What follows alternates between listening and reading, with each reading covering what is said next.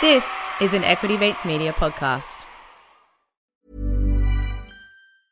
Ryan Reynolds here from Mint Mobile. With the price of just about everything going up during inflation, we thought we'd bring our prices down. So to help us, we brought in a reverse auctioneer, which is apparently a thing. Mint Mobile Unlimited Premium Wireless. How to get 30, 30, bit to get 30, bit to get 20, 20, 20, bit to get 20, 20, bit to get 15, 15, 15, 15, just $15 a month? Sold! Give it a try at mintmobile.com/switch. $45 up front for 3 months plus taxes and fees. Promo rate for new customers for limited time. Unlimited more than 40 gigabytes per month. Slows full terms at mintmobile.com. Before we get into today's episode, we would like to acknowledge and pay respects to the Wurundjeri people of the Kulin Nation, who are the traditional owners of this land. We pay our deepest respects to their elders, past and present, and to the next generation, who we hope to create a different future for.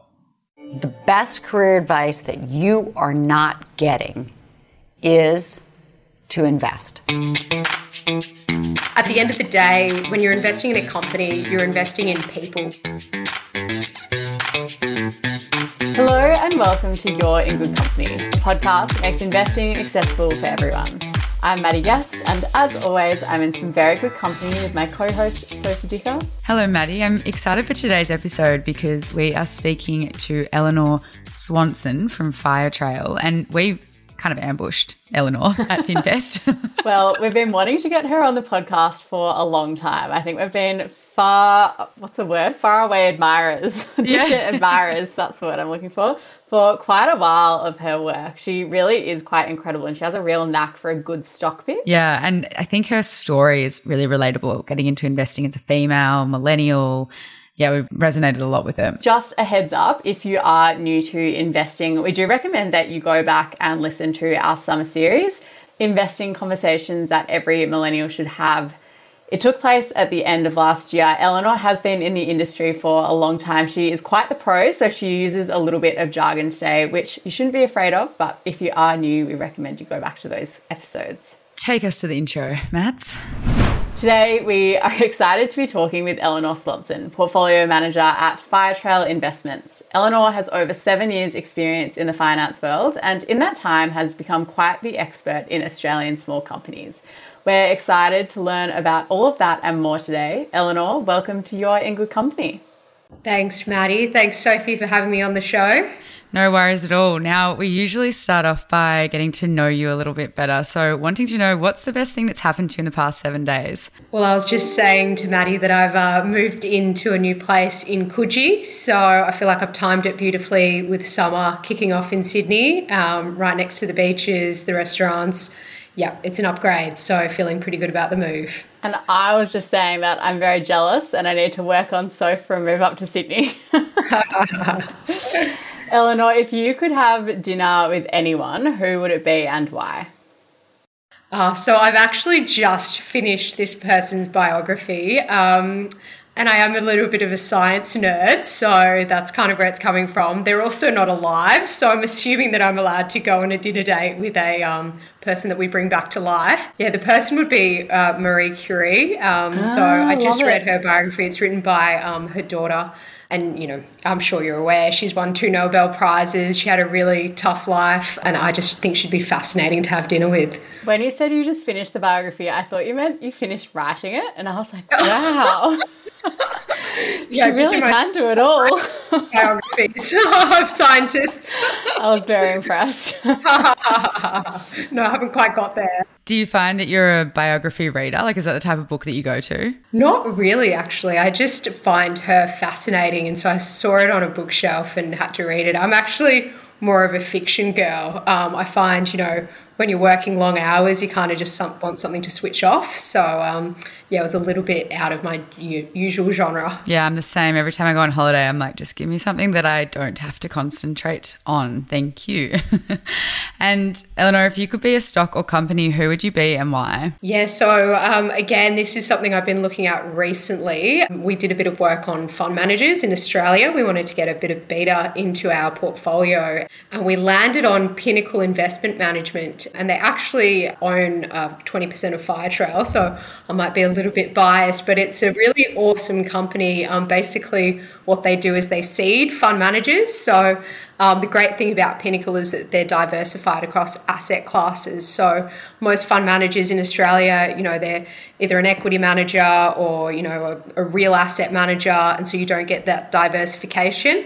Whereas Pinnacle, they've got real assets, they've got credit, they've got equities, they've even got agriculture. So when the equity market's down, it doesn't necessarily mean they're going to underperform.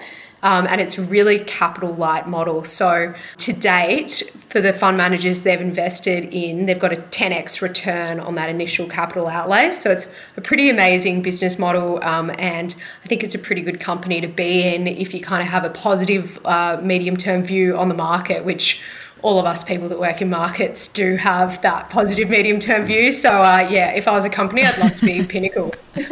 Nice. Well, Eleanor, you say that you've been working in markets and you have been for a little while now. And I think you've made quite the name for yourself with some pretty incredible stock picks along the way.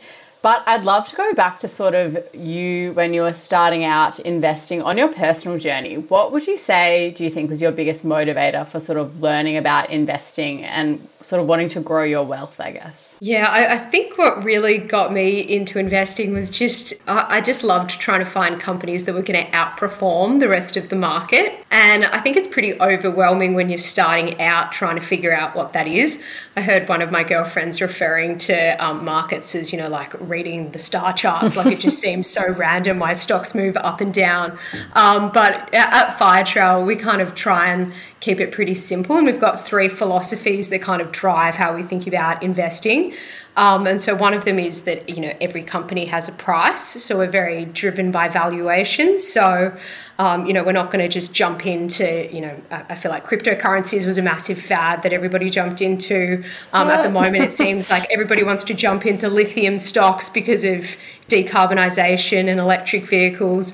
And we see a lot of companies in that space that look incredibly overvalued to us. So we're always, trying to figure out what we actually think the assets are worth. And over the medium term, you do get much better returns investing based off valuations. So that's one thing we do. Another thing we do is that we try and focus on kind of 2 or 3 key things that are going to drive the share price of a company. If you're looking at a company, there's often huge amounts of news flow. You can get distracted going down a rabbit hole. So we just focus on these 2 or 3 drivers. And I mean, like a good example would be, oOh!media, which is an outdoor advertising company. If we think about what matters for oOh!media, it's going to be what's the ad market doing, how are they going in terms of recovering their revenue post-COVID, and then do they have a good balance sheet to withstand an economic cycle? And if you get those 3 things right, you're probably going to, make the right decision in terms of investing. So, yeah, we kind of have those kind of few philosophies we think about. The other one is share prices follow earnings. So I'm sure you've seen, if you've been following, quarterly earnings season in the US, the minute a stock downgrades, the share price follows. So we're pretty obsessive with forecasting earnings for companies in our portfolio and making sure that the companies are either going to meet or beat analyst expectations. And if they're not, we probably would seriously consider moving it on because we just know how the share price is going to react. So keeping it simple and kind of following those 3 key philosophies has really helped me, I guess, uncover what drives a company to outperform the market. And it's made investing a lot more interesting, I guess, because it doesn't feel like some sort of random, up, down, volatile, all over the place beast that's overwhelming. Yeah, it's a great strategy, although I have to say I'm not sure what you mean about stars moving all over the place. I think, personally, I'm a bit of a believer in star science, so I think there's a lot of logic to that. Now, it sounds like you obviously have a very long career in the profession. So I think along the way you would have learnt a lot. For you personally and for someone that's listening at the moment, thinking about the market being volatile, you're saying that, you don't see it as such a volatile thing if you've got your lessons in place. Like, what is one of the biggest lessons that you've learned on your personal journey with investing? I think one of the key kind of takeaways for me is often you come up with an investment thesis and it can look really incredible in a slide deck or, in an Excel model. You put in all the drivers and it looks amazing. But at the end of the day, when you're investing in a company, you're investing in people. So you often will hear fund managers, go on and on about, how companies in their portfolio, they've got amazing management teams, they've got an ownership stake in the business. And it kind of, after a while, starts to just, sound like they're repeating the same thing. But I do honestly believe that having a good management team in place with the right incentive structure and with the right experience to actually go and execute on the strategy is incredibly important. And we've seen it time and time again. Like, if we've had an investment thesis, it sounds incredible, but then the management team hasn't been correctly incentivized, their short-term and long-term incentives aren't closely aligned to shareholders. Maybe they don't have, a significant ownership stake in the company. And we just see that, time and time again, they fail to execute on the strategy, and the investment thesis often falls apart as a result. So I think one of the biggest lessons for me and some advice I'd give people looking to invest is to do your due diligence on management, not necessarily just the CEO and the CFO. I'd even go the level below and look at, the head of sales, the chief marketing officer, the chief technology officer. Do your due diligence, because at the end of the day, you're investing in a management team to go away and execute on the company's strategy. Yeah, it's interesting you say management team, because I think that's one of the things that Mads and I always tend to look at, and you look at the people's story, because it's, not easy to relate to, but it kind of gives you flavour to how they're managing the business. But what would you specifically look for in people that are, if you're going down to that level of middle management, what are you looking for? Are you looking for that they have a good career, a good background? Yeah, I'd definitely be looking at whether they've got experience that's relevant to the industry. What's their track record been like? Ideally we get great access to the CEO and the CFO, but we often try and get access to that next layer down of management, because often the CEO and the CFO are the talking heads, but the people, the women and men in the layer below, are the ones actually going out and executing. So it's great to meet with them and just actually hear if they're able to speak quite specifically about how they're going to go and execute on something, give you time horizons, give you clear metrics on, what they're looking to achieve, what are their KPIs. That's a really good sign. I find if they're kind of waffling and not giving you specifics, that might be an indication that they don't really have a plan themselves. I definitely look at an annual report and have a look at, management's incentives. They will have hurdles in terms of what they have to hit in order to get paid their bonuses and their long-term incentives. So that's very useful to look at. But yeah, you can even go on LinkedIn, kind of do a little bit of a background check on some of these people and sticky beak on, what other people are saying about them. Have they got, recommendations, good industry contacts? Yeah, I think doing your DD on management teams is really important. So for now, we're joking the other day that we like to go on Glassdoor and see what people are saying about their employers. It gives you a quite an interesting inside perspective on leadership. Yeah, absolutely. Yeah, that's a good one. I'm interested to hear, what perspective do you think that sort of millennials can bring, and I guess particularly millennial women, to the investing landscape? What's the sort of Eleanor contribution to the team, do you think? I think one of the nice things about millennials is we're kind of a fresh pair of eyes. I think often, men and women who've been in the industry for decades, they do get a little bit wedded to companies, and they can also be a bit jaded by, past companies, failing to meet their expectations and being really disappointing investments, and then they never want to look at that company again, basically. Whereas, a millennial's willing to go everywhere, have a look, consider new business models.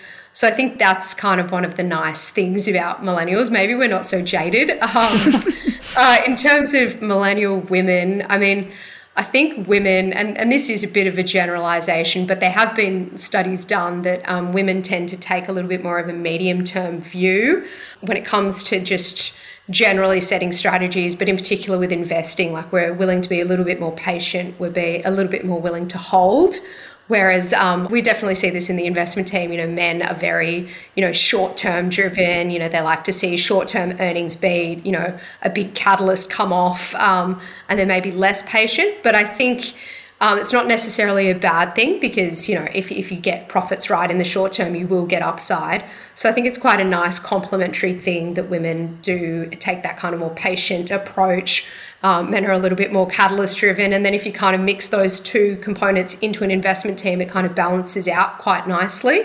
So I think that's kind of what a millennial woman might bring to an investment team. Well, that's what they say, right? When you're working at work, it's like they want to hire diverse people because everyone needs to bring their own, stuff to the table. But I think it's a good summary because I mean, for me, I have a lot of friends that are always like, maybe investing isn't for me, but really, if you bring your own perspective and you bring your own experience, there's something in investing for everyone, I find. Absolutely. And I mean, to uncover a good investment opportunity, you can't be thinking the same as everybody else, because if you're thinking the same as the way the market's thinking, it's probably already in the price. Like to be different is where you really find that alpha in a stock. You've got to uncover a different angle. You can't be thinking the same as everybody else. Well, speaking of discovering a new angle, can you give us a recent example of a stock that you pitched to add to the fund and sort of what helped you build the conviction in that stock? Yes, so kind of going back to what I was saying about, one of Firetrail's key philosophies is about, trying to focus on those 2 or 3 key things that matter. That's really helped us with one investment we've made fairly recently. It was the start of this year. It's one of the top holdings in the fund at the moment. And that was in aged care operator Estia. And I'm not sure if you've ever looked at any of the aged care operators or that space, but it's kind of a bit of a no man's land. Nobody wants to go there. There's a lot of regulation. The sector's been absolutely hammered over the last 5 years because government's basically cut funding, and it's meant you've had negative jaws because their cost have been inflating ahead of the indexation that the government's been providing. So people just have steered clear of the sector. It's complicated, regulations changing. And so we kind of took a step back and went, well, this is actually a key piece of infrastructure for the Australian population. We have an ageing population. The population over the age of 85, is set to grow at, 4 to 5% per annum versus the normal population at 1.5%. So we know that we need aged care operators. The government knows that operating margins in the sector are way too low. And so they need to change that. They need to improve funding in order to attract capital back into the sector so that, Australia has enough beds to support all these people that are going to be moving into that kind of 85 plus age bracket. So if you take a step back, even though it's quite unclear what's happening in terms of the regulation, we know where it needs to go.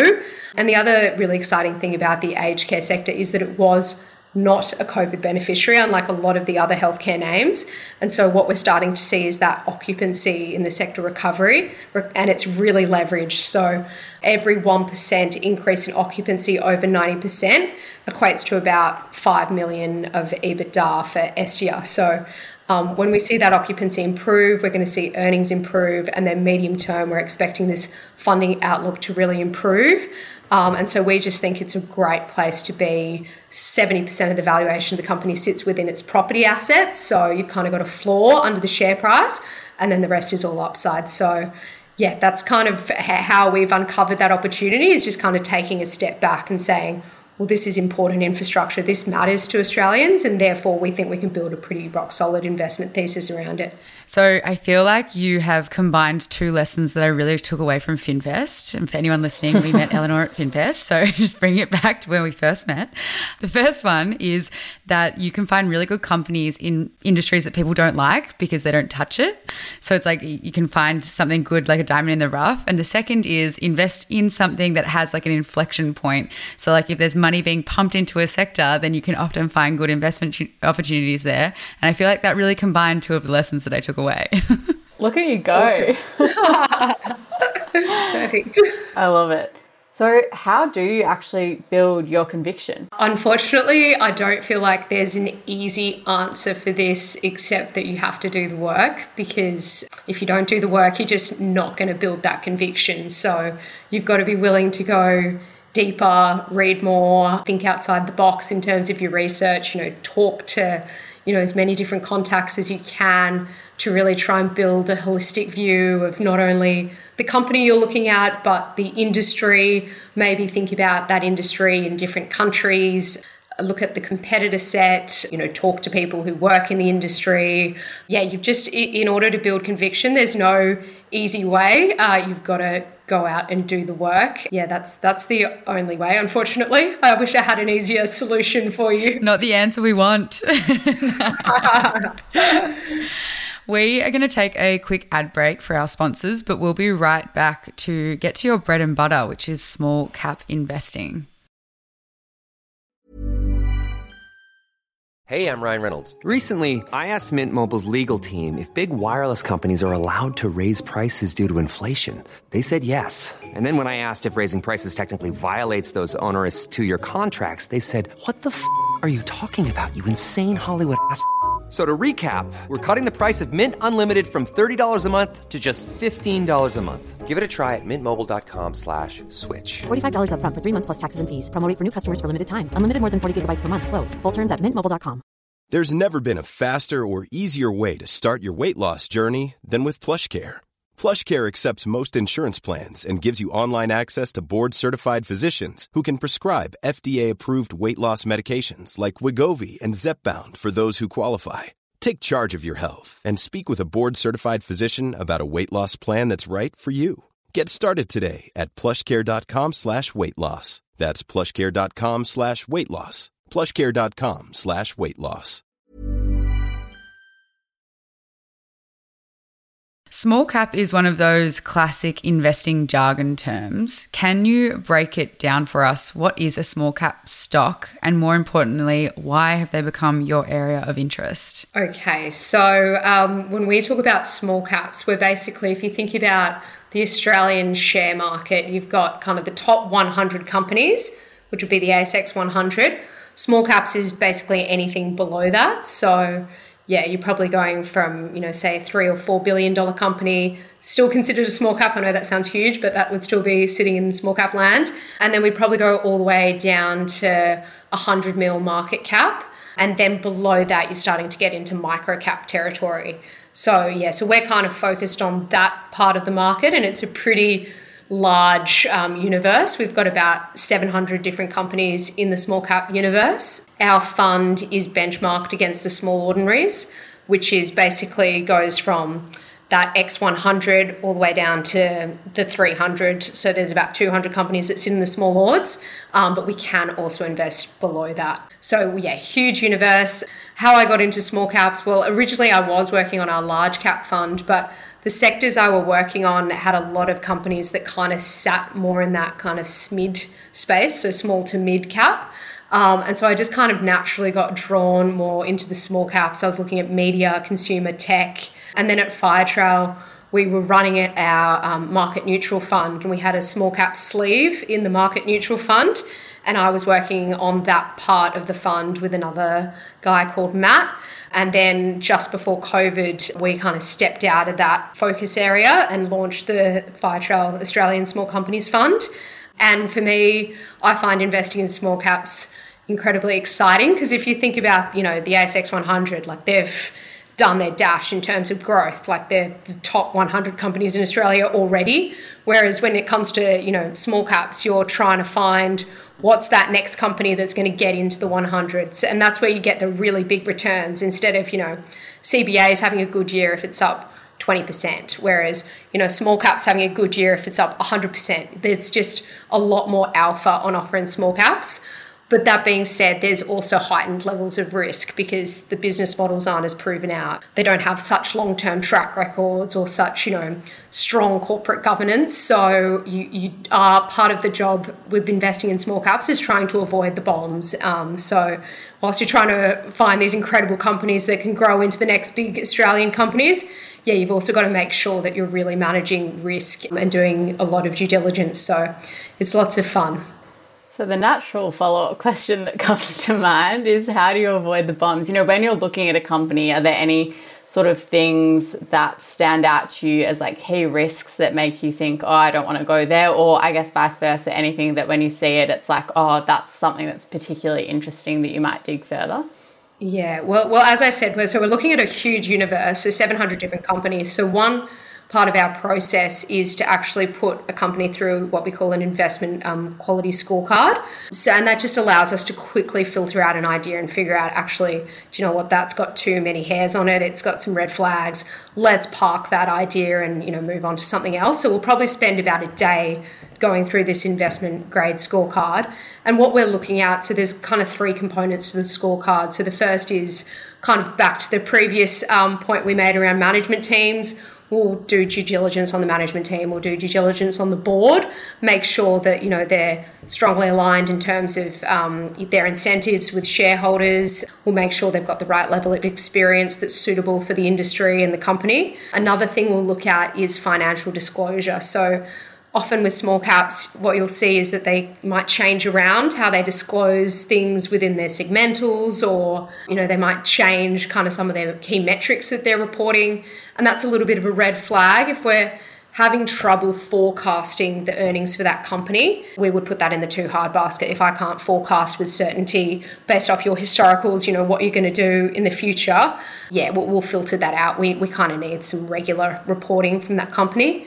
The third thing we'll look at is, you know, is the business model sustainable? So if you think about, you know, the buy now, pay later space, there are a lot of kind of subscale players that popped up, and, you know, we pretty quickly came to the conclusion that it was going to be quite hard for them to get scale and to be around in 3 to 5 years' time. So that was a quick and easy, you know, filter out of our investment universe. We just didn't look at them. And so that's kind of, yeah, I guess how we, one way in which we avoid the bombs is just putting them through that quick kind of process to filter out if they're a good investment opportunity or not. Maddie can probably mention her buy now, pay later investment that she made, which has been a bit of a disaster. Pass. Pass on. We don't want to talk about those. Yeah. Just that under the rug. No, we speak openly about our mistakes here because mistakes are all about learning. Yes. That's very true. So, Eleanor, if you were to look into your crystal ball and have an insight into the future, what industries do you think will come out on top in the next couple of years? And can you give some examples of some of your favourite small cap investment opportunities in those industries? So we've touched on aged care. I think that's a really interesting industry if we kind of take more of a medium-term view. I also think in the media sector, you've got a lot of kind of traditional media players that, you know, probably are structurally challenged, but one that isn't would be oOh!media. So if you think about, you know, TV losing share, you know, because of Netflix and other subscription services similar to radio. And so if you want to do a big brand campaign, online's just not going to get the same traction. It's more performance-based.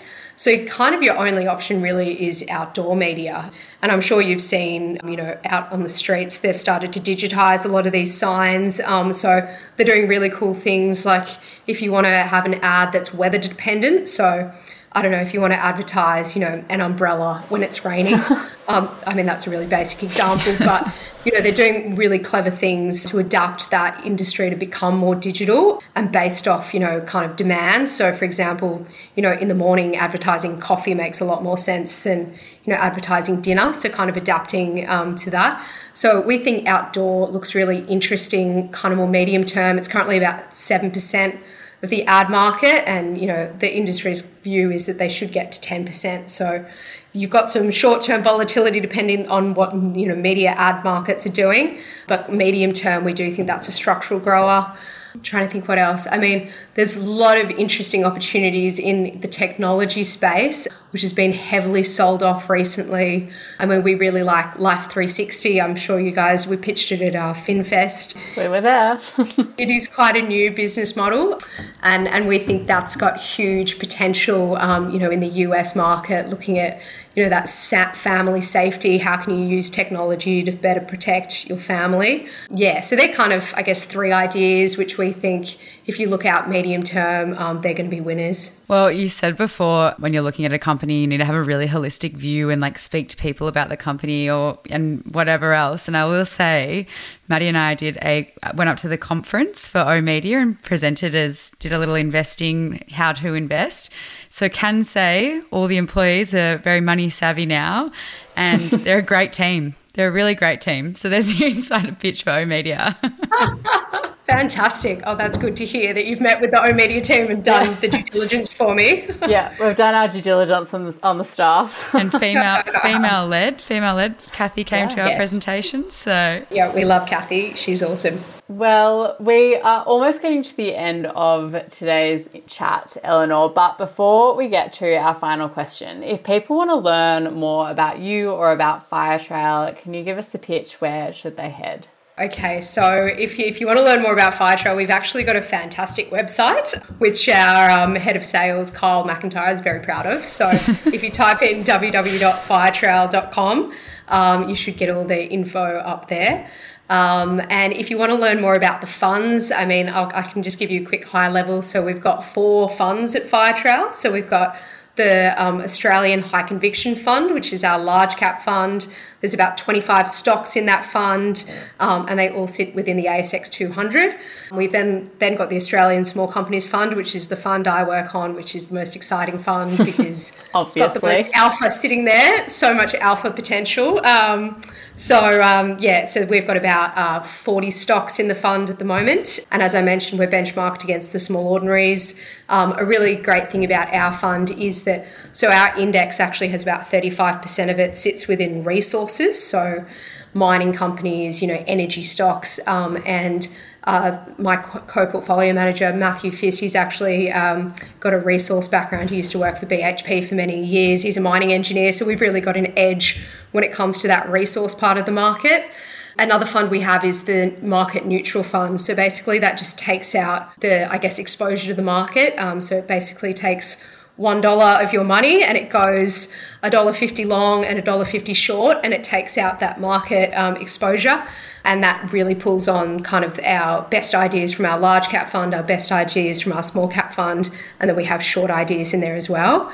And the final fund, which we've launched about 12 months ago now, is the Global Fund. So it's actually got a bit of a sustainability bent. So that fund is actually looking to uncover companies that are trying to improve their ESG credentials, because we see companies, like Tesla or, companies with that real ESG lens, trade at huge premiums to other companies. So we're trying to kind of capture these companies before they become these ESG leaders. So that's a really great fund if you're looking to get more of a global exposure and you'd like a little bit of that kind of sustainability tilt in there as well. So yeah, they're the 4 Firetrail funds. All sounds very interesting. I'm excited to check out the fabulous website. I'll give you some feedback if there's anything. That would be great. Now, Eleanor, our final question, we touched on lessons before earlier in the episode, but we ask each guest the same question to finish out, which is, if you had a piece of advice for someone starting out on their investment journey, what would that piece of advice be? I'd say when it comes to investing, you really need to do your research. Like, there's just no way around it. And I hear a lot of my friends kind of just following the pack, and they'll get a stock tip from someone and they'll just go, great, I'll just chuck some money in that, instead of actually trying to understand what that company does. Is it a good sector to invest in? Why? I just feel like there's no way around it. You need to do your research. And if you don't have the time to do the research, like, I'd recommend, maybe starting out putting your money to work with a fund manager or even in the index, because the great thing about that is it's less, you're not punting, you're actually getting a diversified portfolio that through different market cycles should give you some upside potential as well as some downside protection, instead of, what we saw recently, in that sell-off where a lot of millennials put their money to work and they were all in the tech sector or high growth companies, which went so well up until it didn't. Whereas if you're investing, with a fund manager or in an index, you're getting that diversification. So you'd have some resource stocks in there, you'd have some banks in there. So your portfolio should withstand this market volatility a lot better. It's a great piece of advice. Eleanor, thank you very much for joining us today. No worries. Thanks for having me on the show, Maddie and Sophie. It's been great. I think, as I said on this week's episode and on last week's episode, because we spoke about mid-caps as well, I am still researching my mid-caps. It sounds all very exciting. Yeah, I'm feeling very inspired to do more research, actually. I think with the recent sort of market downturn, have really turned to ETFs and have been focusing a lot on that and have almost disengaged a little bit from the markets. But Eleanor's got me pretty excited about the ability to like spot new and exciting opportunities when you do your research. So let's do it. Let's do it together. As always, you can find us on social media. Join us on Instagram at YIGC Podcast. Jump into our Facebook group, YIGC Investing Podcast Discussion Group. Would love to hear if you're researching any small cap or mid cap stocks at the moment. We'll start a thread. We want to hear from you. And please share this with a friend if you enjoyed, and subscribe or leave a review on your favorite podcast platform. We will catch you next week. Bye. You have been listening to an Equity Mates Media production. In the spirit of reconciliation, Equity Mates Media acknowledges the traditional custodians of country throughout Australia and their connections to land, sea and community. We pay our respects to their elders past and present and extend that respect to all Aboriginal and Torres Strait Islander peoples today. This podcast is intended for education and entertainment purposes. Any advice is general advice only and has not taken into account your personal financial circumstances, needs, or objectives. Before acting on general advice, you should consider if it is relevant to your needs and read the relevant product disclosure statement. And if you're unsure, please speak to a financial professional. The hosts of this podcast and their guests may have positions in the companies mentioned. Equity Mates Media operates under an Australian Financial Services Licence 540697.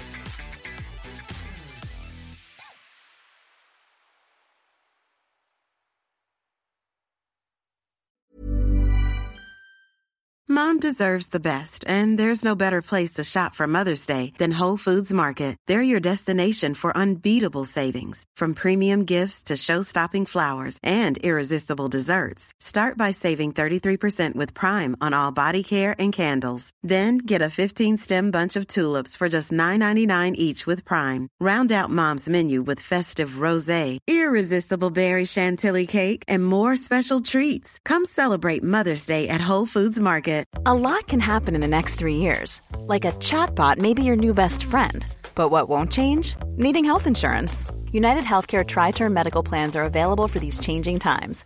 Underwritten by Golden Rule Insurance Company, they offer budget-friendly, flexible coverage for people who are in between jobs or missed open enrollment. The plans last nearly 3 years in some states, with access to a nationwide network of doctors and hospitals. So for whatever tomorrow brings, United Healthcare Tri-Term Medical Plans may be for you. Learn more at uh1.com. Hey, it's Danny Pellegrino from Everything Iconic. Ready to upgrade your style game without blowing your budget? Check out Quince. They've got all the good stuff, shirts and polos, activewear, and fine leather goods, all at 50 to 80% less than other high-end brands. And the best part? They're all about safe, ethical, and responsible manufacturing. Get that luxury vibe without the luxury price tag. Hit up quince.com/upgrade for free shipping and 365-day returns on your next order. That's quince.com/upgrade.